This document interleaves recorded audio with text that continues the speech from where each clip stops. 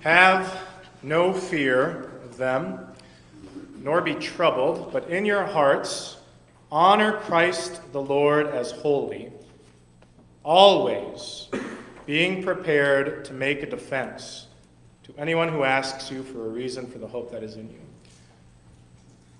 Peter tells us, always be prepared to make a defense for the Christian faith. So I suppose what we should do, instead of the regular sermon today, is have you each come up here one by one, actually two by two, since Peter mentions Noah's Ark in 1 Peter 3, and just drill you with questions, and make you make a defense in front of the entire Christian congregation, just like many of you probably did for your own confirmation. And many of you would protest. You don't look very happy about it, to say the least. And you would say, I wasn't prepared. Well, Peter does say, always be prepared. But don't worry, we won't do it. Mostly because it would make us go over the divinely designated hour of the Protestant service. And besides that, it's not only the congregation in which you stand in front of to make a defense of the Christian faith every week. Every week you stand in front of the world, and they are begging you to make a defense. Why do you believe in what you believe in? Why do you have hope? And the reason they ask often is because they want to accuse you of things, but often it's because they are miserable, and they want the same hope in Jesus which you do. So always be prepared to make a defense. So it's in that spirit then that we will discuss three defenses for you to consider, to take to heart, and then hopefully to actually use. Because who knows, the Holy Spirit might just actually use you to make a defense for the Christian faith, for the gospel. And somebody might hear that gospel that you speak to them, and they might just actually believe. Now, the three defenses, they are called, first, the chaotic defense, and it is as fun as it sounds. Second is the suffering defense. It's not as melancholy as it sounds. It's just realistic about how the world really is. And then third, and most importantly, if you don't get anything else out of this, the third one's the most important. So we'll save it for last, and that is the baptismal defense. So first, though, the chaotic defense. Now, Peter starts off our text today. He says this. He says, now who is there to harm you if you are zealous for what is good? I can't help but read this question sarcastically. I think Peter's actually saying this tongue-in-cheek. Because on the surface, he seems to be saying this. If you actually want to do good things in the world, who really wants to hurt you? Like if you want to help the quadriplegic across the street, who's going to go after you for that? If you're going to hold the door open for a lady, who's going to get mad at you for that? If you're going to build a well in an underprivileged community that doesn't have access to water, who's really going to go after you for that? Well, my friends, the answer is everybody. If you help a quadriplegic across the street, you're an ableist, meaning you look down upon disabled people. Why do they have to get across the street in the first way? Can't they do it themselves? What are you saying about the disabled community? If you open the door for a lady, you're a misogynist. You are saying that women can't open doors for themselves. I don't know if you knew that. By the way, happy Mother's Day. If that one's offensive, just wait for the next one. And then thirdly, if you build a well in an underprivileged community, you are racist somehow. So we'll look at the question again. Now, who is there to harm you if you are zealous for what is good? Oh, I don't know. Have you heard of Satan? He loves attacking good things. That is his M.O. And he enlists the entire world to attack the good things that God has ordained. He does it in the craziest of ways. I will now ask a series of offensive questions. But if you are offended, you need to ask yourself, why? And I promise I'm doing this to make a point, not just to be prickly. I don't try to only do that sometimes. So here are the questions. Where did COVID originate from? Do we actually want the war in Ukraine to end? Can we find anybody under the age of 78 to run for president? And lastly, best for last, what is a woman. Now, the reason I ask these questions is just to illustrate how godless we have become. We have ripped God out from the foundation of our society, and we've built this house on a sinkhole of godlessness. And everybody is angry about it. The news networks, Fox, CNN, they're all yelling. They're saying, hey, somebody needs to take care of the light bulb. And they're right. Okay, the light bulb does need to get replaced. But they don't realize the reason the light bulb was out in the first place is because the roof has fallen in. And so here's the chaotic defense. It's really simple. It is either Christ or it is chaos. It's a binary choice. That's the defense. It's really simple. It's always been that way, by the way. It's always been Christ or chaos. But I don't think it's ever been so obvious to everyone. Even the reasonable unbeliever is starting to notice that something is amiss. Especially when we send our girls off to public schools, and then they come home and they're teenagers, and the entire world is celebrating the fact that they want to chop their breasts off, and they celebrate it. So this is the defense. It's really simple. It is Christ or it is chaos. And the Christian then says to the entire world, this is the only reasonable thing out there. By the way, you're invited. Come on this ark. Because there is not a flood coming, but it's a fire of judgment. But God has given us this ark, and there's more than enough room. So come to the ark. Come to Jesus Christ. Eat and drink without price. He can handle it. He can handle your burdens, your sorrows, and your sins. He wants to handle it. Christ and only Christ offers forgiveness. Jesus Christ is our foundation. All other ground is sinking sand. Second defense then, this is the suffering defense. Now, Peter throws out the word suffering all throughout chapter 3. He says, even if you should suffer for righteousness' sake, you will be blessed. I think this is the one we have to engage with the most. Because whenever you talk to people and they give their objections to Christianity, it usually gets phrased in a question like this. They say, how could a loving, good God allow suffering and evil? Now, it could be just a philosophical conundrum for the person asking that, or it could be an intensely personal issue. They've suffered a lot, and so they really want to know.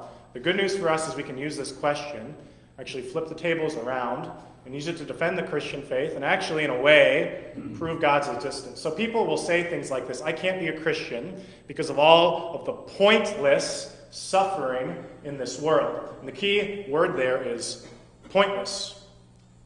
Just because you can't see the point doesn't mean that there's not one. You ever look for a cricket that keeps you up at night? You ever find it? Just because you can't see it doesn't mean it's not there. No, you know it's there. When you are going through something, you don't have the whole picture. You can't see what's actually happening. You lack perspective. You can't actually see that something good could come out of this. Take Joseph in the book of Genesis, for example. Good guy, really good guy. Except his brothers hate him. So they throw him in a well, fake his death, sell him into slavery. It would seem like pointless suffering. And then Joseph is in a house, Potiphar's house. He's the superstar servant. Except he only gets punished for that because Potiphar's wife has the hots for him. And he says no. So he gets thrown in jail. More what you would call pointless suffering, I guess. And then once Joseph is in jail, well, guess what? He's a superstar again, interpreting dreams. Now, unfortunately for the baker, Joseph's interpretation of his dream is right, because then he dies. But for the cupbearer, it's a good thing, because then the cupbearer is restored to the position of cupbearer at Pharaoh's side. Cupbearer promises Joseph, I'm going to remember you. I like you, Joseph. I'm going to tell Pharaoh about you. Which, of course, means he doesn't. He forgets. Now, Joseph, as he's sitting in prison there, would ask himself, what's the point? What's the point of all of this suffering? I don't think he would have seen the point. But when you back up and you have the entire picture of the story, you can see exactly what God was doing. He was using all of the suffering to lead Joseph to become the prince of Egypt, second in command of the entire nation. And what does Joseph do? He saves his brothers from a famine. And not only his brothers, Joseph saves the entire world. So when you have the whole picture, you can start to see, a little bit of good can come out of some suffering. If we see that, how much more do we miss? We don't see the entire picture. God sees it all, and he has promised you that he works all things for the good of those who love him. Now, suffering and evil can actually help prove God's existence. The atheist is dead set that this world is unjust. Well, where in the world did he get that sense of justice?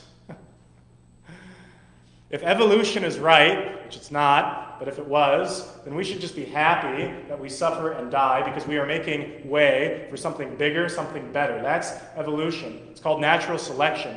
We should be happy about it, except we're not. We are deeply unhappy about all of this suffering and all of this evil. The fact that we know that there is an evil necessarily means that there has to be a good. And where did that sense come from? From the unchanging, holy God. Now, practically, Peter is saying this. He says, all of you are going to suffer. It doesn't matter if you're a Christian, unbeliever, good or evil. He says it is better to suffer for doing good, if that should be God's will, than for doing evil. Good people, bad people, they suffer. The difference is unbelievers, bad people, they suffer in this life, and then they suffer for all eternity. It's a twofold punishment. Christians only suffer half of that.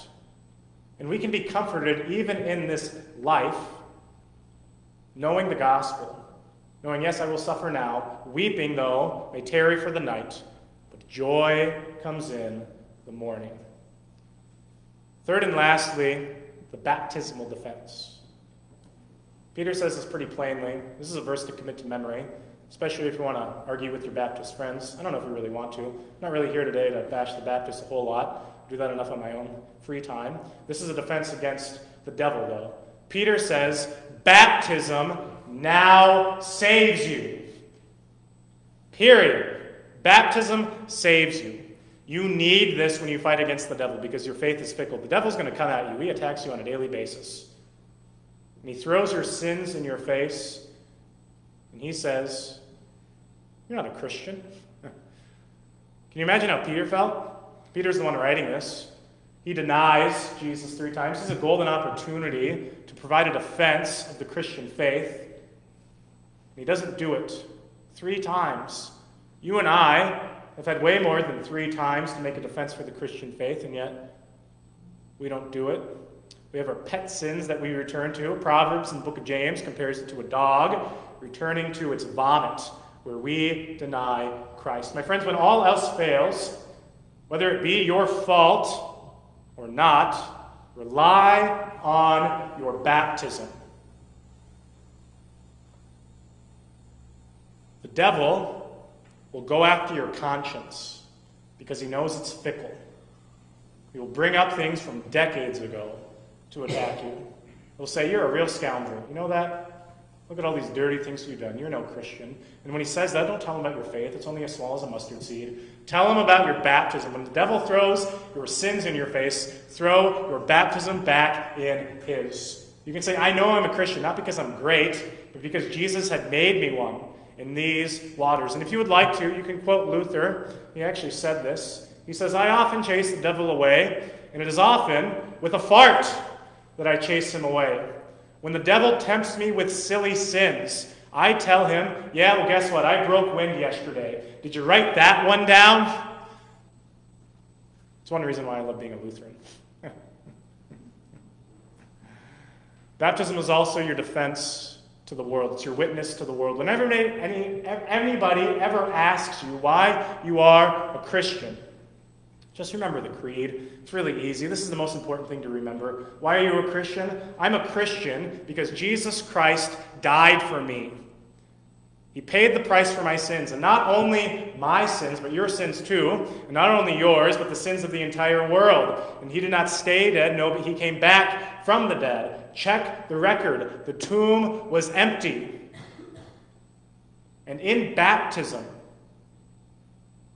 I have a clean conscience to stand before the living God. All of that is mine in baptism. Yes, I may suffer in this life, but it is a whole lot better to suffer with Jesus on the cross than it is to suffer all alone. I will die, that is true, but Jesus did not stay dead, but he came back from the dead. And so I too will be resurrected. All of this God has promised me in baptism. In the name of the Father, and of the Son, and of the Holy Spirit. Amen.